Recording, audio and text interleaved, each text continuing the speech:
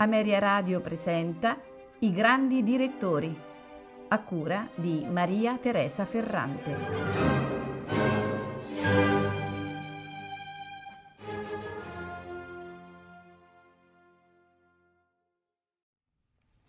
Riccardo Muti nasce a Napoli il 28 luglio 1941, terzo di 5 fratelli, tutti maschi.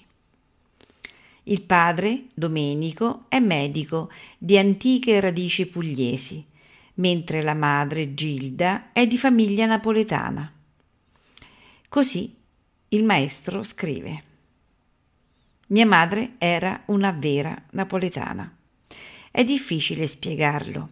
Prima di tutto i capelli nerissimi, poi il volto da macchiaiolo mediterraneo. Si chiamava Gilda. Sua madre, mia nonna, era figlia di una marchesa Gavaudan, arrivata da Grenoble. Non ne conosco la storia. Ricordo le villeggiature nella sua casa, in via Cavallerizia a Chiaia, tovaglioli e posate con lo stemma. A Molfetta mia madre stava bene, ma i figli li voleva avere a Napoli. Non le importavano la guerra o il viaggio di 12 ore in treno. Perché? Le chiesi anni dopo. Non si sa mai nella vita se siete costretti a girare il mondo e la gente vi chiede dove siete nati. Se dite Napoli, vi rispettano. Se dite altri nomi, dovete spiegare per ore e gli altri continueranno a non capire. Non poteva immaginare che avrei girato il mondo. Forse il motivo era un altro e spuntava nei suoi discorsi. Era orgogliosa di appartenere ad una delle capitali d'Europa di un secolo che amava, il Settecento. A sole poche settimane dalla nascita di Riccardo, la famiglia Muti ritorna a Molfetta ed il futuro maestro vi trascorrerà i suoi primi 17 anni. Nel 1948, come dono di Natale, Riccardo riceve un violino. Così il maestro scrive: «A 6 mesi mi portarono in carrozza a Bari, al teatro Petruzzelli. Davano l'Aida. L'ascoltai dall'ultima fila in braccio al cocchiere, pronto a scappare se avessi disturbato. Raccontano che non piansi e non mi addormentai. Mio padre riteneva che la musica fosse necessaria per la definizione della personalità. 5 figli, 5 musicisti in erba. Quando il giorno di San Nicola trovai fra i regali il violino, mi dissi: ci siamo, devo studiare. Una signora di Molfetta mi insegnava il solfeggio. Per mesi non ho capito. Lo trovavo noiosissimo, finché un giorno ho intuito improvvisamente il meccanismo della lettura della musica. Anche col violino faticavo. Mi mettevano a studiare davanti alla finestra e guardavo i compagni che giocavano al pallone. Debuttai, diciamo così, con un concerto di Vivaldi al seminario pontificio. Mio padre curava i preti per niente e loro coinvolgevano i figli nello spettacolo di fine anno. Si sedeva in prima fila, applaudiva. Mia madre no. È sempre stata severa, trovava sconveniente battere le mani ad un figlio. Nel 1956 supera da privatista l'esame di 5° corso di pianoforte al Conservatorio di Bari. La commissione è presieduta dal direttore della scuola, Nino Rota. Suona, tra altri brani, la polacca in sol diesis minore di Chopin. Ti abbiamo dato la lode non per come hai suonato, ma per come puoi suonare, dice Rota, che persuade Muti a iscriversi come alunno del conservatorio. Così Riccardo Muti scrive: uscivo dal liceo classico, prendevo la corriera fino a Bari, fino a sera in conservatorio, ritorno sulla statale 16, pieno di sonno, ma ho avuto fortuna. Nino Rota è stata una figura fondamentale nella mia vita. Nel 1957 i fratelli vanno a Napoli per l'università e la famiglia non si divide. Nel 1959 Muti consegue la maturità al liceo classico Vittorio Emanuele e segue i corsi al Conservatorio San Pietro a Majella nella prestigiosa classe di pianoforte di Vincenzo Vitale. Si diplomerà nel 1960 con un programma di spiccato accento orchestrale. Quadri da un'esposizione di Mussowski, Rapsodia spagnola di Liszt e concerto in si bemolle minore di Tchaikovsky. Così Riccardo Muti scrive: un giorno il direttore del conservatorio, Jacopo Napoli, mi convocò. Temevo rimproveri perché per prepararmi alla maturità saltavo qualche volta le lezioni.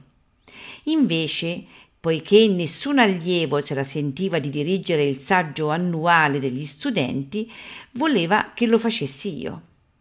Erano le 11 del mattino. Il saggio era alle 17. L'esperimento fu immediato.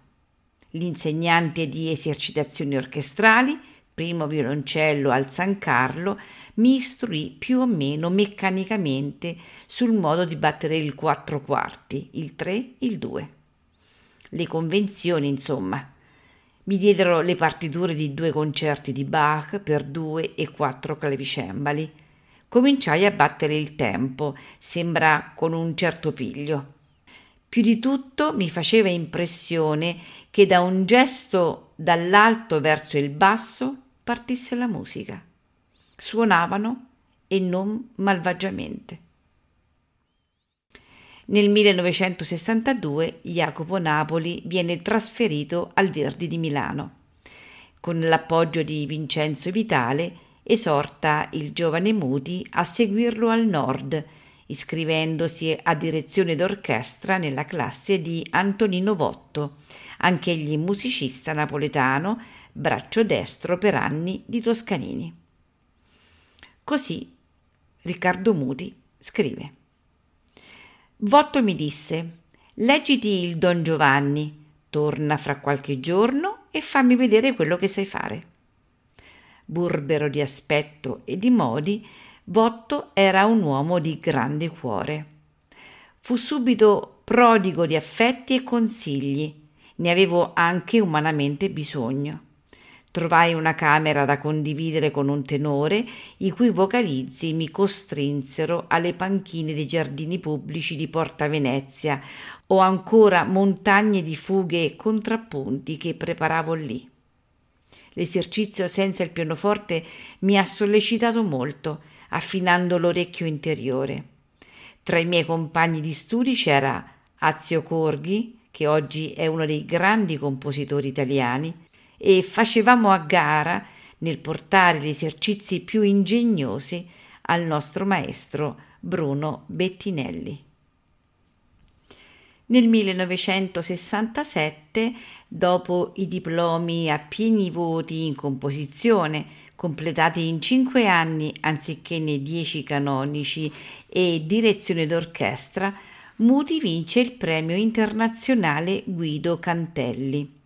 È il primo italiano nella storia del concorso istituito a Novara per onorare la memoria del direttore, pupillo di Toscanini, scomparso tragicamente nel 1956. Muti dirige la settima di Beethoven. Così il maestro scrive: quando vinsi ebbi 3 scritture, la prima a Genova, che non accettai per il programma, la seconda a Catania, indimenticabile perché quando arrivai in un maggio pieno di profumi di zagara Andai subito al teatro e lì il custode mi accolse così. Siete voi il giovane direttore? Volete dividere una birra con me? Il terzo concerto fu invece a Firenze, solista Richter. Gli chiesero se non aveva niente in contrario che dirigesse un giovane. Se è un buon musicista, perché no? Rispose. Nel novembre del 1967 fui convocato a Siena all'Accademia Chigiana. Prego suonare. Richter mi indicò uno dei 2 pianoforti a coda della stanza.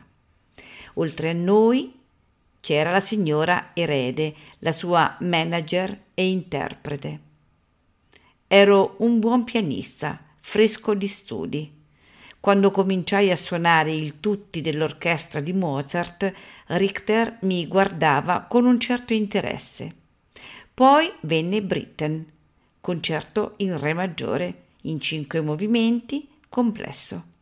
Alla fine disse in russo: se dirigi come suoni, sei un buon musicista. Il 18 giugno del 1968 Muti debutta a Firenze. Scrive Leonardo Pinzauti sulla Nazione. Un gesto che non si sperpera, un bel contrasto fra la secchezza della destra e la mobilità della sinistra. Dopo un secondo concerto, in ottobre, nel marzo del 1969, su espressa richiesta dell'orchestra, viene nominato direttore stabile. L'incarico durerà fino al 1980.